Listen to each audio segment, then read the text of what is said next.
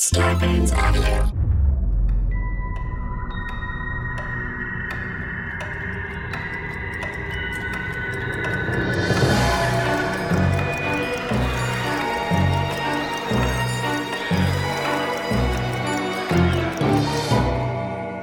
Hey everybody, welcome to the Untold Hour. It's Jess. I'm back temporarily, but I'm back for at least 3-4 weeks, maybe, probably 3.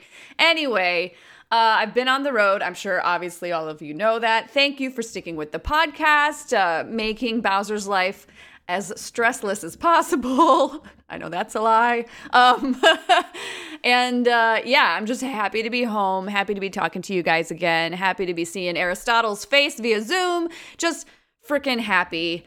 I think you guys are going to like this upcoming season a lot. I can't give too much away, but I will say now that COVID restrictions are lifting in some areas, we are looking to potentially do more overseas stuff. Whether that actually pans out or not, I don't know yet, because it's kind of like everybody's info and rules are changing.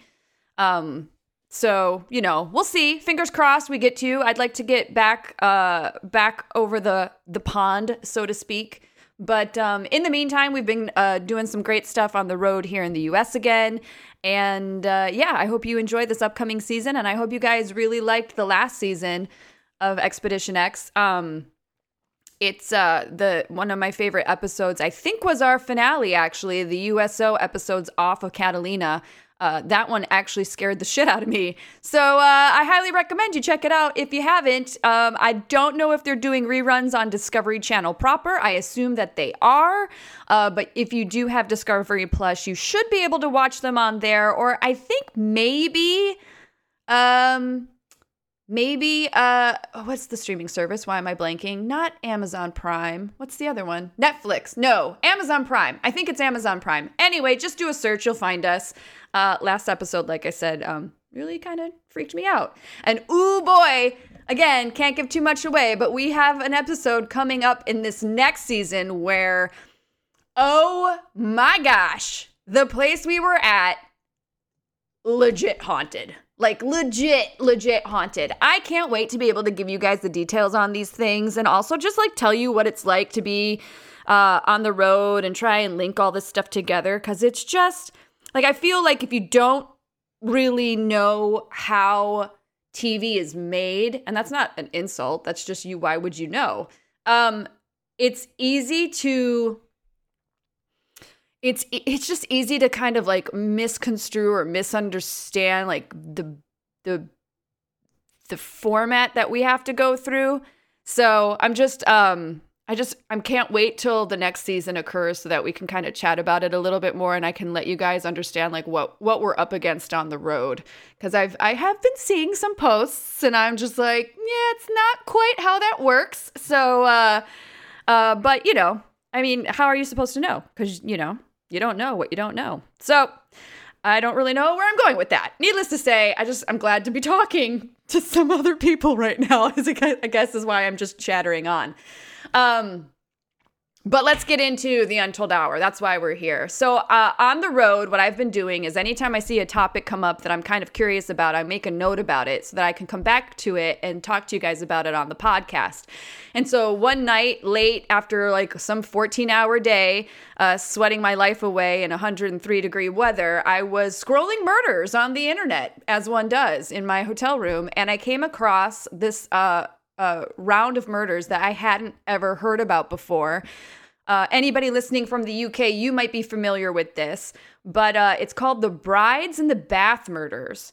And, it's a pretty straightforward murder. It's something that you'd have heard on like Dateline or Forensic Files, but it happened in the early 1900s, which just goes to show you people are always the same.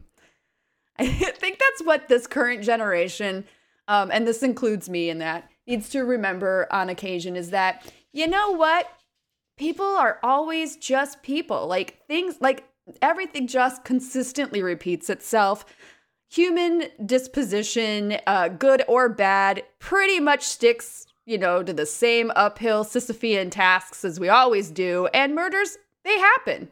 There's just as many awful, gruesome murders back in the good old days as there are now. So that actually kind of helps me get through life because I sit there and I think, nah, it's not bad. It's just a different time. And I just happen to be stuck in this one.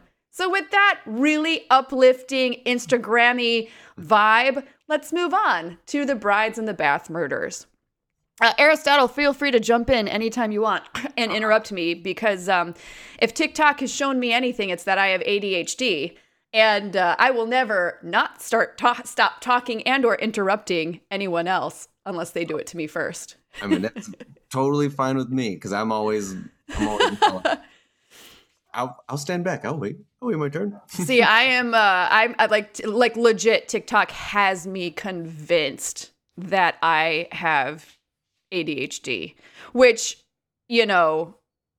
makes me think like, Jess, come on now. Like you're getting your health information, your mental health information from TikTok. And I'm like, well, but the other side of me is like, well, no, you're not getting it from them. You're just getting like, maybe this is an option that you should look into because these are items that you have struggled with your entire life. I also wouldn't say you're getting it from TikTok, but it would depend on who you're getting it from because of course, anyone can dress up like a doctor, but I do love that there are like legitimate doctors on there. Yeah, like, that's true. Here's some things you should know really quick. Like, yeah. Oh. And they're like, put a finger up if, or put a finger down if you are, and I'm like, down. Oh shit. So yeah, my TikTok algorithm is really unique. It's like witch talk. Mm. It's mental health ADHD talk. It's non-binary house cleaning talk. And yeah. TikTok's teaching me a lot about myself. And I'm like, wow, maybe I should be exploring some things in my life. But anyway, moving on. The Brides in the Bath murders. So like I said, this happened in the early 1900s. There were a series of brutal murders in England, which not only was widely talked about due to the brutality, but also because it was one of the first major cases to make a significant impact within the development and history of forensic pathology. So the road leading to the Brides in the Bath murders actually began as far back as 1872 with the birth of George Joseph Smith in Bethnal Green, England. So George was the son of an insurance agent. Note that because it will come into play a lot later on in this story. And it's hard to say if he had an easy beginning as a childhood or not. I couldn't quite tell if he was the problem or if the family was the problem, but he had problems at some point and was sent to a reformatory by the age of 9. And then later on, he also got picked up by the cops for swindling and theft after persuading a woman to steal from her employers. And then he took the money from her and used it to establish a baker's shop in Leicester. He ended up serving 12 months for that crime. So note the two key points of that introduction are that he's familiar with insurance because of his parents, and he's good at getting women to give him their money. That seems like a lot of steps to persuade someone to steal from their boss and then to also steal it then from them. Like, it's one thing to persuade someone to give you their money. Mm-hmm. Like, I want you to take your boss's money. Well, yeah. So that's kind of, I think that's what gives him a taste of being able to convince these women to do things for him that, are illegal and that they don't maybe want to do, but for some reason he's got them convinced. He's like the OG but evil version of Dirty Rotten Scoundrels, right? Like he uses his he uses his charm, his good looks. I don't know. I guess it's depending on your point of view, but I don't know if I don't know what his criteria for picking out his victims were. Mm-hmm. Per se, because I had to I wouldn't say do a rush job on this, but I didn't get to do as much of a deep dive as I wanted just because I'm still kind of recovering from my previous workload. So I wasn't able to discover how he chose his female victims as far as being able to manipulate them and that they would be good targets. I'm sure it's out there somewhere. I highly recommend that if the story interests you, you do more research on it. But yeah, he ended up developing a really unique, charming approach, I guess. So where we ended up was that he took that woman's money and used it to establish a baker's shop in Leicester, and then he ended up serving 12 months for that crime. So by 1896, George, who's, an adult now, is now under the alias George Oliver Love, and he marries a Carolyn Beatrice Thornhill. This is technically his only legal marriage. He does end up marrying a bunch of other women bigamously, and he starts that about a year after his marriage to Carolyn. But Carolyn's is legit. Like, he actually goes through the proper protocols. Carolyn and George then move to London, where Carolyn starts working as a maid for various employers, all the while stealing petty items and money from them for her husband. So he's still back on that game. Carolyn's luck eventually runs out, and she gets apprehended for stealing while they're in Worthing, Sussex. She's sentenced to 12 months behind bars, and then after serving her time, she gets out and she's like, this motherfucker, it was actually all him. It wasn't me. Like, yes, I did the crime. I served my time, but also fuck this guy. He's the mastermind behind this. He manipulated me into it. Based on her accusations, the police are like, hell yeah, we'll snag him. George gets picked up and he gets imprisoned for 2 years, starting in January of 1901. He serves his time. He gets out of jail and he leaves England for Canada. And then I'm not sure what he does in Canada, but eventually he gets back with his other quote unquote wife, the one that he bigamously married a year after marrying Carolyn. He goes back to her. He promptly clears out her savings and then ditches and takes off. So now he's got her money, and it's kind of the last you ever really, or at least that I was able to find of her.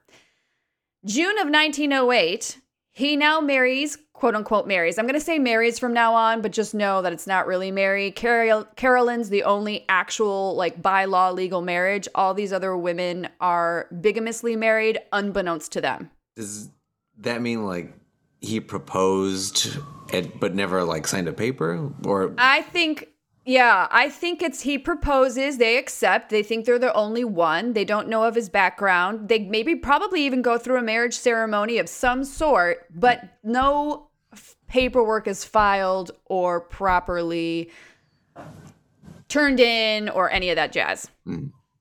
So but also, like, whatever, like, yeah. As you get older and as you get married for as long as I am, you realize that's just paper. Like, it's really between you guys, but that's a whole separate ball of wax for a separate conversation. However, the bigamist thing, if they're not into it, you maybe shouldn't do that. Yeah. And by maybe, I mean absolutely not. Yeah.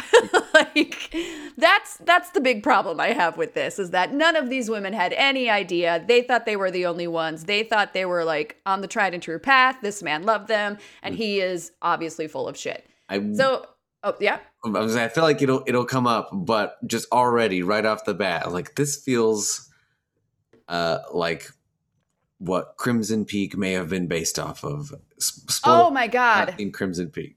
But that's the thing. So it's so funny you bring that up, because I actually have, like, a few, like, PS tabs at the end of this thing that I'm reading off of for you guys. But it shows up subtly, like, this whole case subtly shows up in pop culture, like old school pop culture mystery stuff, like, forever. Yeah. I mean, it kind of becomes the platform of your traditional mystery murder story. Yeah, because, like, this, it sounds so familiar, and that it's kind of like the story you see in movies, but I realize now, like, I've never actually heard that happen in real life. And now, was this a common thing, or was this just this one man that Well, I guess I hate to say it like this, but the amount of forensic files and stuff that I've ever watched, killing your spouse, yeah, it's a common thing. Or it's like, the first guy or the first, I guess, person you look at when you're investigating a murder is the husband or wife, right? Yeah. But the thing in particular about this is how he jumps from one to another and his way of murdering them. And I'm going to bring that up later. So I'll point that out to you and our audience when we get there, because you are so on the money right now. Perfect. Yeah. Way to look ahead. I love it. So, where were we? Okay, so yes, he ditches out. He steals all his previous wife's money, quote unquote wife, the one that thinks she's married but isn't, the one that got married a year after Carolyn, and then he ditches her. And then in June of 1908, George marries a widow by the name of Florence Wilson, promptly leaves her roughly about a month later in July, but not before stealing 30 pounds. Now, please forgive me, I'm bad with math, which I think is roughly 3,000 pounds or $4,189 US nowadays. He steals that from her and then sells all of her personal items from their home in Camden, London, and bounces. So she is left with literally nothing. Like, even sells her items. Like, what a dick. Anyway, so he bounces after stealing her stuff. He then takes off again and heads to Bristol, where he's already married by July 30th, so only a few weeks later, to an Edith Peglar, or Peglar, Peglar.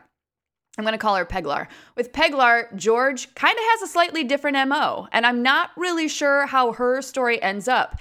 He would leave her for months at a time, claiming that he was on business trips to sell antiques, and in between his other marriages, which I think is where he would go, he would kill those women or just take their money. Not all of them were murdered. And then he would continuously return to Peglar with the money. So she was the one kind of reaping the benefits of his quote unquote jobs. And I think he might have actually loved this one.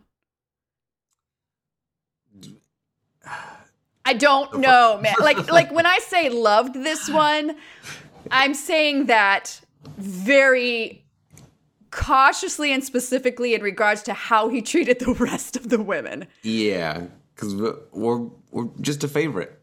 Maybe, yeah, could have been favorite is, yeah. By love, yes, also maybe just a favorite. Or at least Or kept her around for some reason. Or I mean, she could have just been the storage containment for all of his goods, you got to settle somewhere, right? Like, you got to always have a base of operations. Yeah. Somewhere. So maybe she was his base of operations. I don't know. Either way, she manages to make it out alive. She's the one that he keeps coming back to and bringing money home to. It doesn't really, what the resource I was looking at doesn't really go above and beyond that, and I wasn't able to check out anymore, but that's kind of the last time her name comes up, so I'm assuming she made it. Because, I mean, my first thought was, did she know? I truly don't think any of these women had any idea, except for like Carolyn in the beginning, because he's the one that went to her and was like, hey, I need you to help me steal this money from your employers. She definitely was in on it.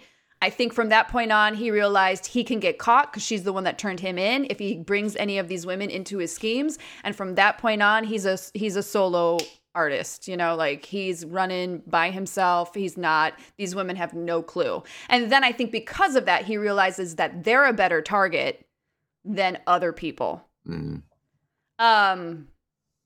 So that's what happens with Peglar. Then in October of 1909, George marries Sarah Freeman under a new alias, George Rose Smith.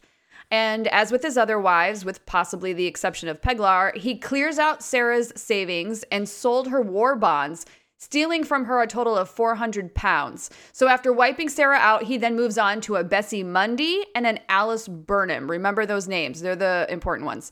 And then in September of 1914, he marries an Alice Reed under a different alias, Charles Oliver James. So in total, between the years of 1908 and 1914, George was involved in 7 bigamous marriages. And in most of those marriages, he stuck to his MO of clearing out their savings, selling their belongings, and then leaving them.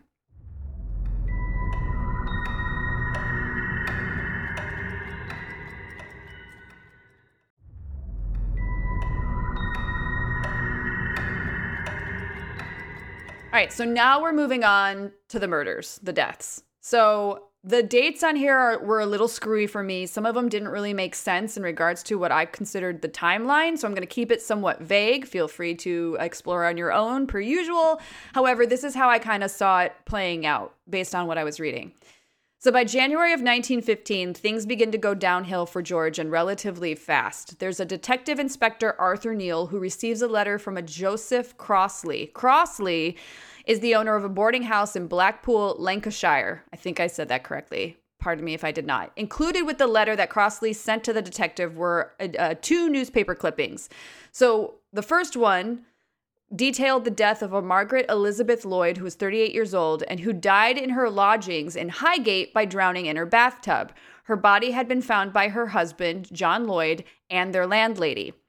The second newspaper clipping was the reported coroner's inquest dated December 13th of 1913 from Blackpool. Now, this report was in regards to an Alice Smith, whose maiden name was Alice Burnham.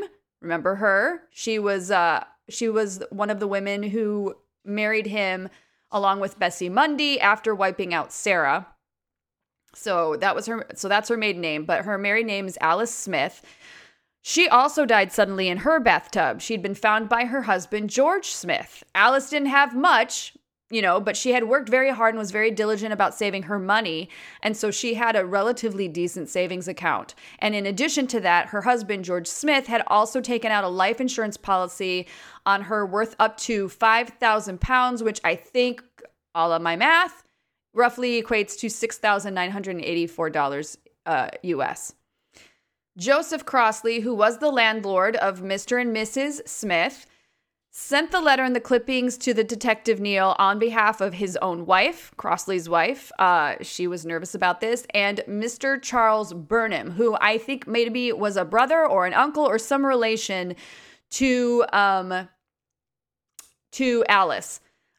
Due to the striking similarities of the cases, and they were intent on putting pressure on the police to start investigating the matter.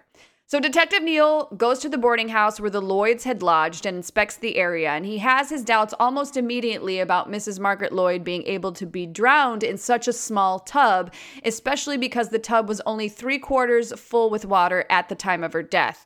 So the coroner, Dr. Bates, basically disappoints Detective Neal, not on purpose, but he says that all that he noticed was a slight bruise above the elbow. So there's no additional signs of violence pointing to a murder, like there's no struggle, there's nothing, there's no scratch marks. Like if you were to drown somebody and hold their head underwater, you would think they would fight to get out and you'd end up with scratch marks or bruises, or they would have bruises because they're fighting back trying to get out and you're trying to push them down. There is none of that, like absolutely none. Like just this tiny, tiny bruise above her elbow, which she could have got at any given moment. Like, heck, I just walked into a wall yesterday. It's just like this shit happens. So you can't really use that as a potential evidence. And she legitimately drowned. Like they found water in her lungs. She drowned. It wasn't a ton, which seemed a little weird, but she definitely drowned. And they found her in the tub, right? They found her body in the tub. Wouldn't that happen if you just left a body in a tub? I guess I don't know that for sure, but wouldn't the water eventually get into the lungs? No, I don't. I mean, I suppose it could trickle in there. I'm assuming there's a way for coroners to tell if it is breathed in versus like leaks in. Yeah. I truly don't know. My guess is there's ways to tell. Like because there's probably I don't know, broken capillaries in the lungs or something because of the water coming in violently versus slowly flowing in and all this other stuff. That actually is a good question, though, because it kind of plays into how they solve the mystery later. A little bit. You're so close to hitting the bullseye on so many of these. These are great questions. So despite the lack of evidence on the body, Detective Neal was able to unearth that a will had been made on the 18th, and signed and turned in 3 hours before the death of Mrs. Margaret Lloyd, leaving everything to her husband as a sole beneficiary. And she had also withdrawn all of her savings that same day. So he takes out a life insurance policy on her shortly before her death.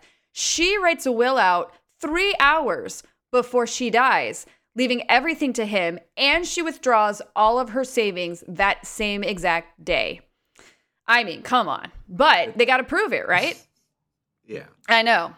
So Dr. Bates then contacts Detective Neal. Remember, Dr. Bates is the coroner on this, about an inquiry from the Yorkshire Insurance Company regarding Mrs. Lloyd's death. So apparently, on top of all this other stuff, 3 days before her death, she takes out an additional life insurance policy on herself for £700, and with her husband again signed off as the sole beneficiary. So now he has an insurance policy on her. She took one out on herself. She removes all of her money the day that she dies out of her savings account, and she writes a will 3 days beforehand, leaving everything to him. I mean, oh my gosh. But it's all circumstantial. Yeah. You know, it's like it all is like, hey, red flag, red flag, red flag. But also like she's got literally no signs of trauma on her body at all. It's just so weird. This also feels like the thing that is now a history lesson for insurance people to be like, and this is why we do this. Yes, exactly. So Detective Neal then asked Dr. Bates to delay his response to the insurance company, giving him time to request additional information on the Smith case from the Blackpool police. That's the other article that was sent to him about like these two deaths seem really suspicious. So as with the Lloyd case, Neal finds out that Mrs. Smith had also taken out a life insurance policy on herself, naming her husband the sole beneficiary. And in addition, the couple only took up their residence at the boarding house in Blackpool after Mr. Smith had inspected the bathtub and approved it. That is why they moved into that location, is because it had a type of bathtub that he was looking for.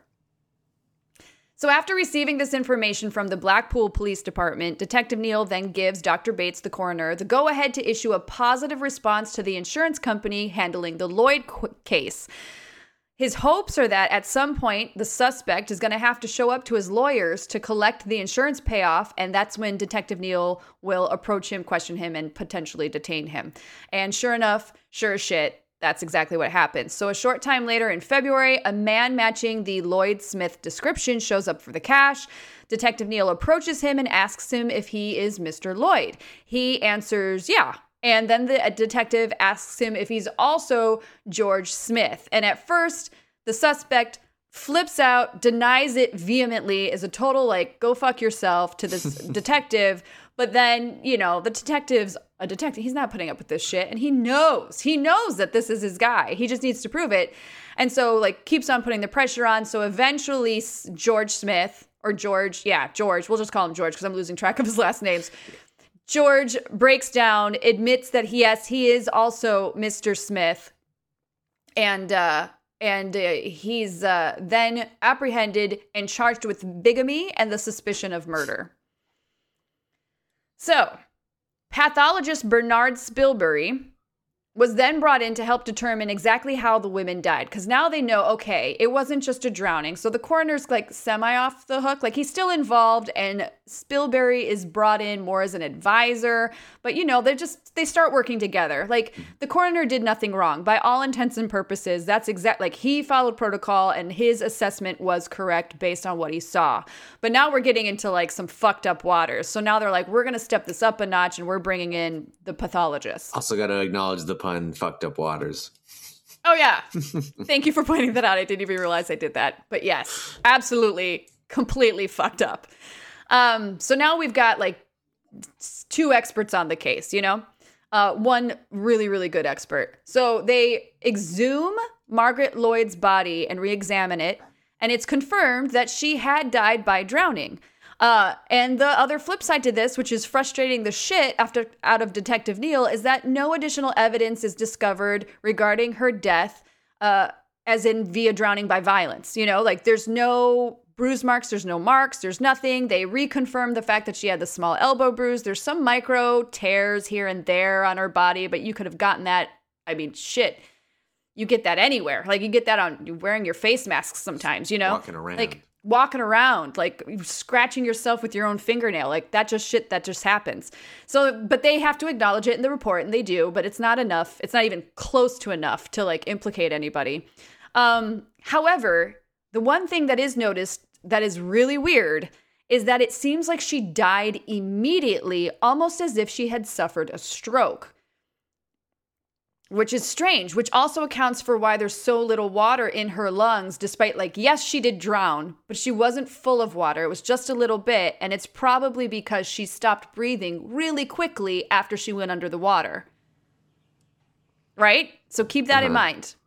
Because of this weird, like almost immediate death, they start thinking, well, maybe poison is a possibility. And so they order a bunch of tests to detect any signs of poison, which all eventually come back negative. There's no poison.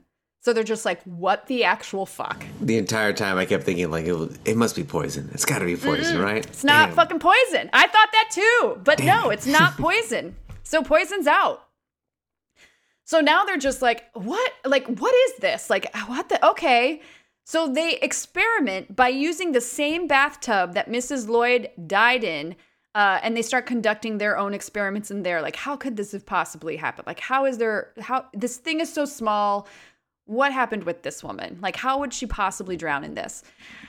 Around this same time, word starts to leak out through the media that, yes, there's been multiple murders. There's a serial killer kind of on the loose, although he seems to be, it's not like Jack the Ripper where he's going after everybody. This person, like, it's specifically his wives. And so the public starts hearing accounts of the brides in the bathtub. So now the media, now the public's being brought in. Not that changes anything to do with this, just to show you, like, it starts becoming a big case. And George wasn't detained, right? He just... George, I'm assuming, is currently detained because he's been charged with bigamy and suspicion of murder. Yeah, so he's definitely in for bigamy, but he's also being investigated for suspicion of murder. So he's in jail. During this time, a third victim begins to surface. So word gets around. So more people are like, that seems odd. So a third victim kind of begins to surface. Reports come in that a Henry Williams had rented a house for himself and his wife, Bessie, remember Bessie, Monday. He then rented a bathtub several weeks later, and in addition, he took his wife to a local doctor under the guise of saying that she was suffering from epileptic seizures that she said she didn't remember. All she remembers is occasionally having headaches, but he's saying, yeah, but you forget you end up having a seizure, and then the only thing you remember next is coming to. And she's like, oh, shit, really? And he's like, yeah, so I got to take you to the doctor. So he does that. So now he's got... And it's actually pretty, God, I hate to say smart, but it's pretty, it's pretty smart in the sense that he needs verification that there's a reason for what's going to happen next. Yeah. But this is the only time I feel like I could get this term right, but that is the ultimate gaslighting. Yeah. Oh yeah. Like, wow.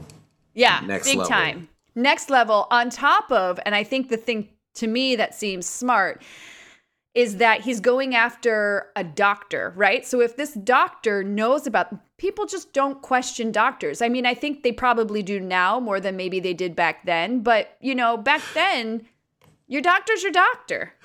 But let me put it this way, because that's the whole back then that we had a conversation about earlier at the start. They probably do question their doctors. But, oh, shoot, I lost my train of thought. But like, like me, it took me a long time to get to that point growing up, because you are just told as a child to listen to your doctor. Your doctor is a doctor for a reason. He's or she is smart. They know more than you. Like that kind of shit, right? And it takes a long time to learn to shake that off. So who's to say that, you know, he didn't pick somebody that wouldn't question the doctor, assuming that most people will automatically respect a doctor just by the way that they have been kind of brainwashed to do so as children. And they only start questioning things when push comes to shove. You just got to put a doctor's coat on or some scrubs and you are trustworthy. Right. Kinda. It's like that. Not to say you can't get beyond that when you meet them, but like there's always that first instinct of, oh, this guy's a doctor. Yeah. You know what I'm saying? So, yes, that's what I meant by that. So, on July 12th of 1912, the doctor then gets awakened by Williams, who declares that his wife is having another fit. So the doctor goes over, checks on her. She seems okay. And he says, okay, I'll come back in the morning and check on her again. So the morning comes and the doctor, you know, I don't know, is about to get ready to leave or something, or maybe he does, but he gets informed by Williams when he runs into him that his wife had actually died later that night due to drowning in the tub. The doctor goes over, he finds and looks at Bessie's body in the tub and with her head under the water and her legs stretched out over the side of the tub. There are no additional signs of violence. So he attributes the death to accidental drowning due to an epileptic seizure.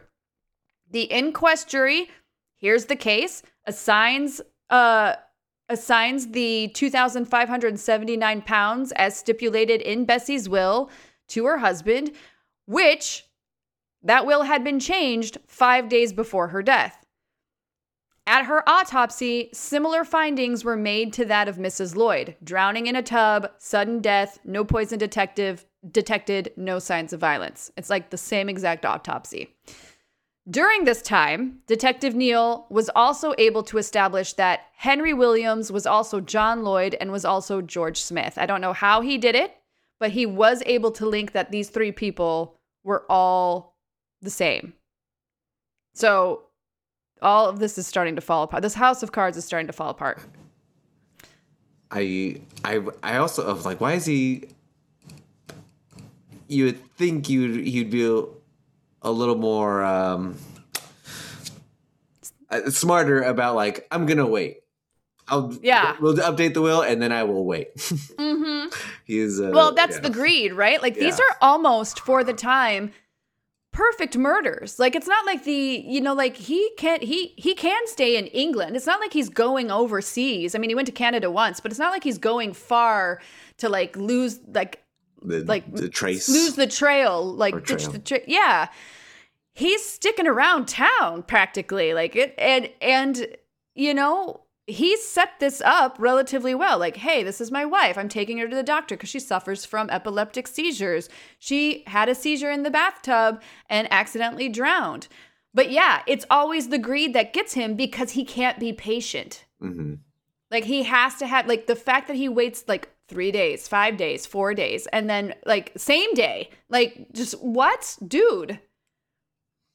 Like you're so not good, but you're so methodic up to a certain point, and then it falls apart for you. Like you can't handle the weight. Just very interesting. Yeah.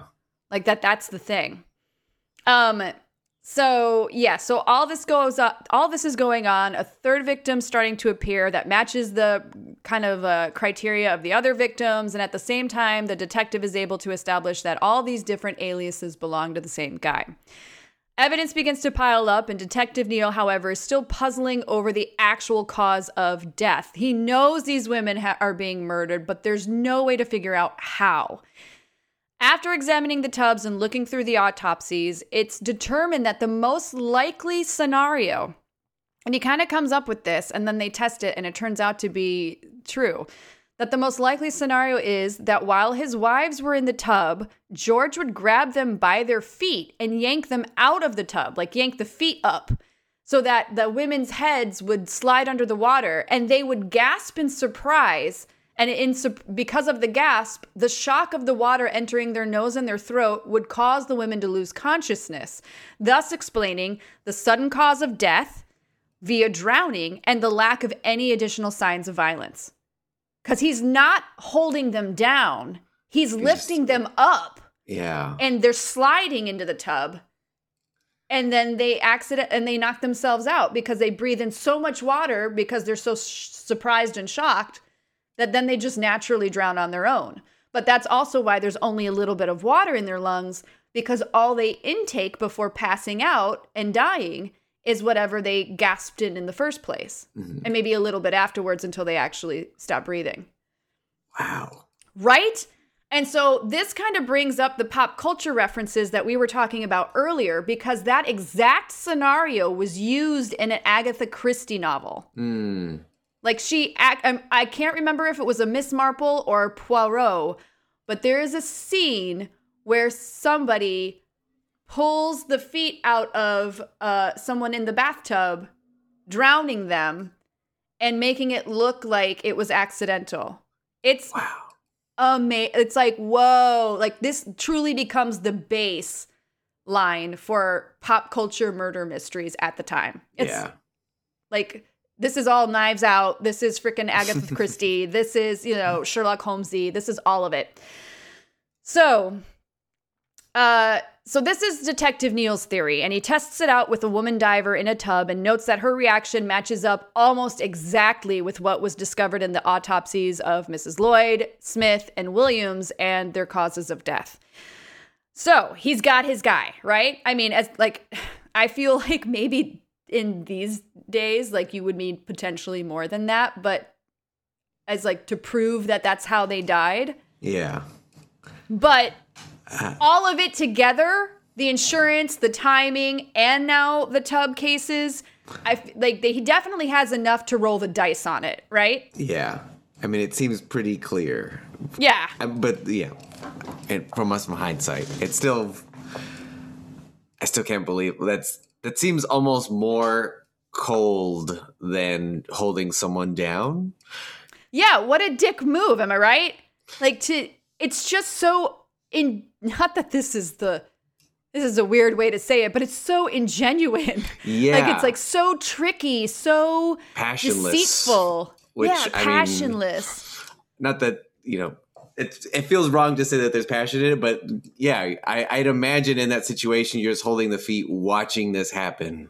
Yeah, and you don't give a shit. And your poor wife, who probably loves you, is not only dying, but also heartbreak at the same, why is he doing, it's just the whole thing when you really think about the details of what might have gone through someone's mind that was having this done to them. It's just heartbreaking, on multiple levels. So, and oh God, yeah. It's just, it actually, I agree with you completely. And it actually makes me angry. What a chicken shit way to go about doing this and living your life at the expense of others. So, anyway, so on February 15th, 1915, George Joseph Smith, his actual name, is arrested and formally charged with the murders of Bessie Williams, Alice Smith, and Margaret Lloyd.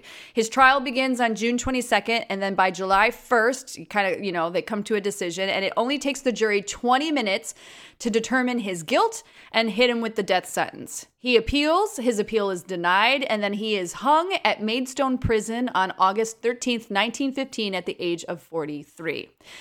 So Detective Neal's use of system, which means comparing other crimes with the one a criminal is being tried for to help prove guilt. So linking all these three crimes together in order to prove that he had done it and he's the murderer, set a precedent for later use within other trials. It's not necessarily considered an open and shut way of solving things. It's somewhat controversial.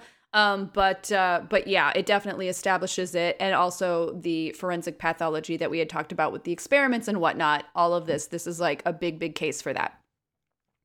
Side note, which we kind of already talked about, I was telling you about the fact that I know that Agatha Christie has used this in a version of her stories for a type of murder, but this murder specifically is mentioned in 2 of her other novels, A Caribbean Mystery and Murder on the Links, as well as a ton of other pop culture stuff that you can check out, and also is, in my opinion, like a major influence within crime writing at the time. So there you have it. Yeah. There is the story of the Brides in the Bath murders. Wow. And again, just to bring it up, it is so very Crimson Peak. So Crimson Peak. Yeah. All of it. Just the whole damn thing. It's just, yeah. It's a classic murder story. Yeah. Or at least it is now. Yeah, now. Yeah. I mean, I feel like we're far away from it now that we can say that. Yeah. You know, like, yes, now. Back in the day, it was a very hot topic for sure. And led to a lot of modern changes in policing and investigations. So that is the Brides of the Bath murders. Normally, we would do maybe listener stories or things, but I've got news for all of you guys. I have somehow managed to lock myself out of all of my accounts. And I did that because my phone got dropped into a lake. And I had to get it repaired, and my old backup is now fucking me up because I had a variety of security measures in place, and now I have no memory of what those passcodes are. So if you don't see any updates on our Instagram page or anything like that anytime soon, that is why. Please give me time. I'm trying to fix it. And in the meantime, if you do want listener stories, we still do have the Discord open, so feel free to send them over there. I'll be checking on that until I can figure out how to access my emails and our Instagram. Oh, classic Jess. However, I do have some cool news. You ready to hear this? Oh, yeah. So I don't know, Aristotle, if you follow me on Insta or not, and that's not an accusatory question. It's fine if you don't. But I posted yesterday that it's like I hate to say it like this, but kind of fuck Bowser's backyard, because now Jess's backyard is popping off. Yes, I did see this. Popping off. All right, so Untoldians, check it out. For years now, like legit years now, for like 3 years now, I have been trying to get the crows in our neighborhood to like me. It has been it's my own fault that this did not happen earlier because I wasn't consistent, but I'm also obviously on the road a lot. So I've been trying my best, but it wasn't working out. I don't know what happened, but right before I left for shooting this first pod, we had a young crow in the backyard, and I'm assuming it's young because it's relatively small. And I was like, I'm just going to go for it. And I had read that they really like dog food. So I grabbed some dog food pellets, and I went outside, and I made sure that it saw me. I made sure it didn't fly away, it, like looked at me and stuff. But it was like, this is going to be a long story, but it was like hiding up on the fence. And I was like, I kind of did this clicking sound at it so I could just like give it a distinct, like, oh, that's that chick. Like, this is her. Like, they recognize faces, but also I figured adding a noise to it, audible response to it would also be helpful to just be like, oh, that's her. So I started doing this whole like thing because I had heard ravens doing that while we were at Catalina shooting. And I thought, well, ravens are pretty close to crows, so maybe it'll work. Needless to say, something worked because I threw the dog food out. It kind of flew away from me. It waited till I went back into the house. And then I watched it jump back down into the grass, eat the food, and fly away. I did this consistently, well, as consistently as possible. I would wait until it would show up. And then if I noticed it, I would go outside, I'd toss it some food, I'd do my little click, and then I would go back in and it would fly down, eat it, and then fly away. Recently, so I shouldn't say recently. So then I have to go on the road, right? Like, I've got a pretty decent amount of consistency happening in the backyard, but it's not, this crow is not getting any closer to me, but he's not flying away far either. So I feel like we're on the right path. And then I get hit with having to go on the road again to shoot the next season. And I'm like, fuck. There goes my consistency. All of this goddamn work, and I just pissed it away. For a good cause, for a job. But it's like, oh man, I've been trying so hard. You had a routine going.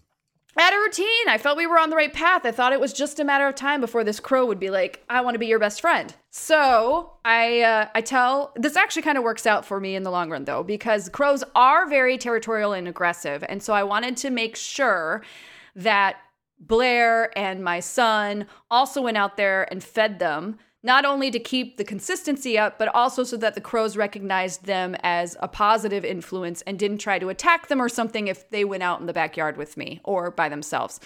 So I says, like, listen, you don't have to do it every day, but if you notice the crows out there, just go outside, toss them some food, and then that's it. And he's like, okay. So they've been doing that. They've been really good about it. So I get home on one of the breaks. We had like 2 1-week breaks. I get home on one of the breaks. And I toss, and sure enough, first day that I'm back, the crow's in the backyard, and I go outside, and he doesn't fly away. He stays in the backyard. I toss him the food, and he just lets me hang. Like, I can't get close, but he's not taking off and then coming back later. So I'm like, ooh, baby steps, but we're baby steps closer, right? Like, It's getting there. So that takes a while, and then yesterday, I'm sitting on the couch. I look out in the backyard and there's 4 fucking crows hanging out in the backyard. And I'm like, oh my God, it's on. It's happening. You've got a murder. I've got a murder. Like, what is the number specifically that you need to have a murder of crows? So but the thing that is making me happy isn't the fact that I have necessarily the murder. It's the fact that this crow of mine has obviously spread news around the neighborhood that this lady is where you want to go. Like, this lady is where you want to hang out. You want to do your eating over at this house, and has now spread the word and brought a couple of his buds to my place. I can't find anything on a number. It just says a group of crows, which You've got. I've got a group of crows. I've got a murder. It's the perfect murder, which makes sense for this podcast. So he brings them around, and it's so interesting because now I'm sitting there and I'm watching the dynamic between the crows, right? And you can kind of see how their hierarchy ranks. And this is going to sound really weird, but this is the impression I got. So I go outside. Of course, the 3 that are unfamiliar with me take off and like hang out, but they're hanging out by the fence. They're not flying away completely. So they obviously have heard that I'm trustworthy enough that they're not ditching, but they're not trusting. So they're hanging out on the fence and they're squawking up a storm because they're like pissed that I'm out there, or maybe talking to my crow about like, listen, are you sure? She seems nuts, but are you sure? And so I'm walking out and my crow's just like, guys, you're fucking idiots. She's fine. I'm going to hang out here in the grass. And he's just eating his fill. He's eating all the food because none of these other crows are like chill enough to come down. So I hang out there some more and I keep tossing food towards them just so that they can associate my face and this clicking noise with me, and they realize that I'm not chasing their friend and everything's fine. And the impression that I got is that my crow might be the idiot. Like, my crow might be the dumb one of the group, but that like flew and found like the pot of gold, and now the actual dominant crow, because they got in a fight at one point, the dominant crow of the group came to check things out and then realized that, oh, this other one, this is getting free food, and he is like pissed about it, like mad that he didn't discover it. So was like kind of fighting with my crow about it, but my crow's also like, whatever, buddy, go fuck yourself. I'm eating. I did this. Sorry you didn't do it. Tough shit. Like, I've just developed this whole freaking storyline for them.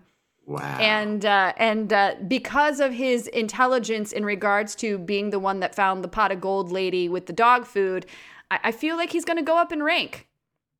I feel like he might not end up the dominant one, but he definitely proved that he's got the wherewithal. Maybe that's why the dominant one was like, oh no. Yeah, I think so. I recognize this as an opportunity for him that I don't want.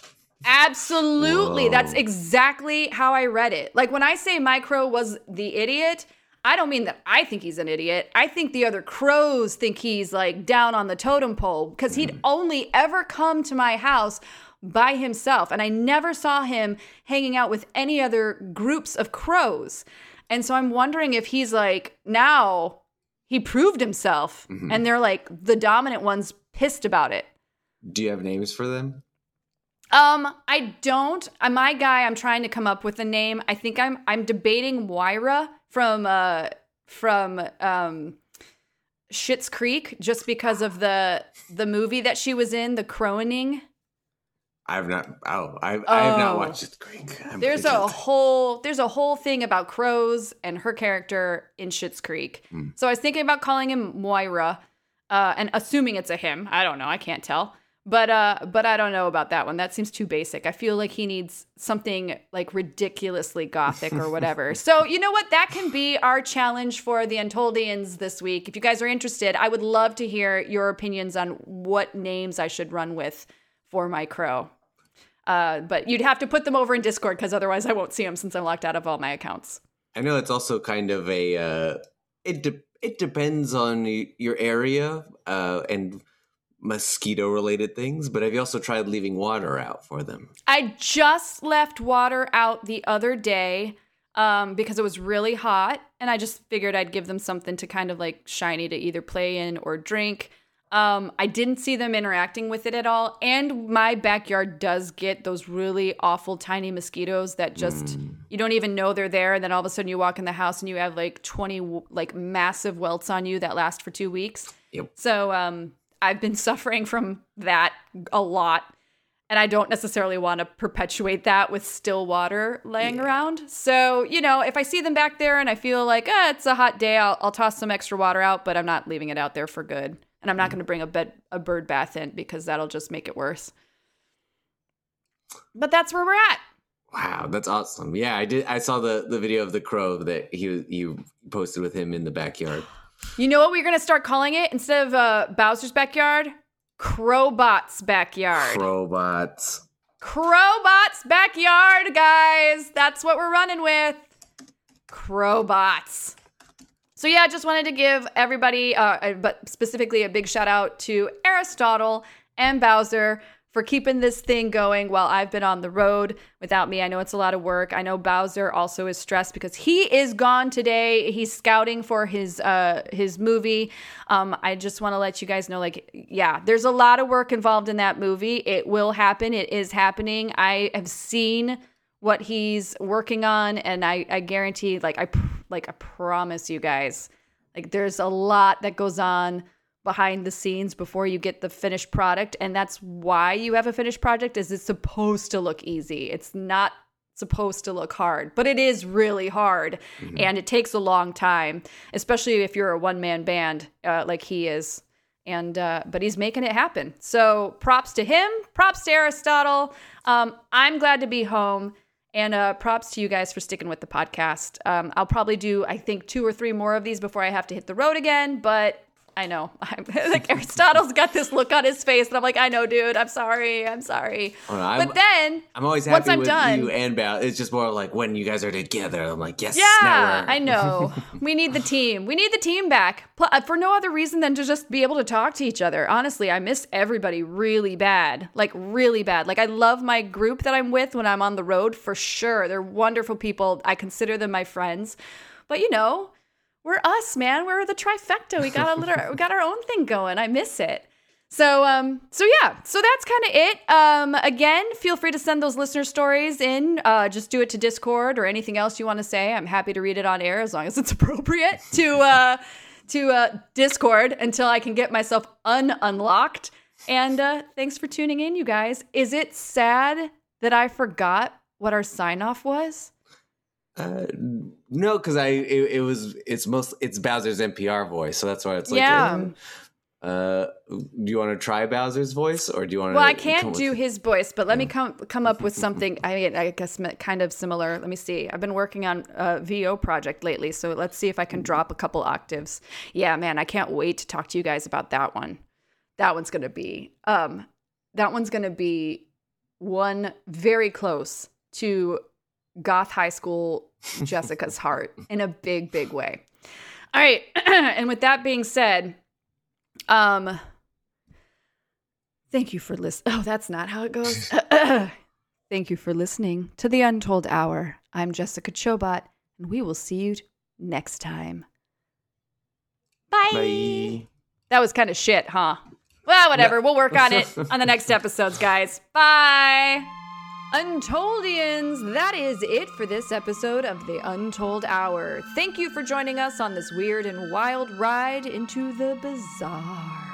If you are interested in sharing your own story of the weird, send us your listener stories to theuntoldhourpod@gmail.com. Come join the Untold Hour Convo over on my Discord server and our Facebook group. And you can follow us on our socials, Instagram at The Untold Hour and at Untold Hour Pod on Twitter. Starburns Audio, a podcast network.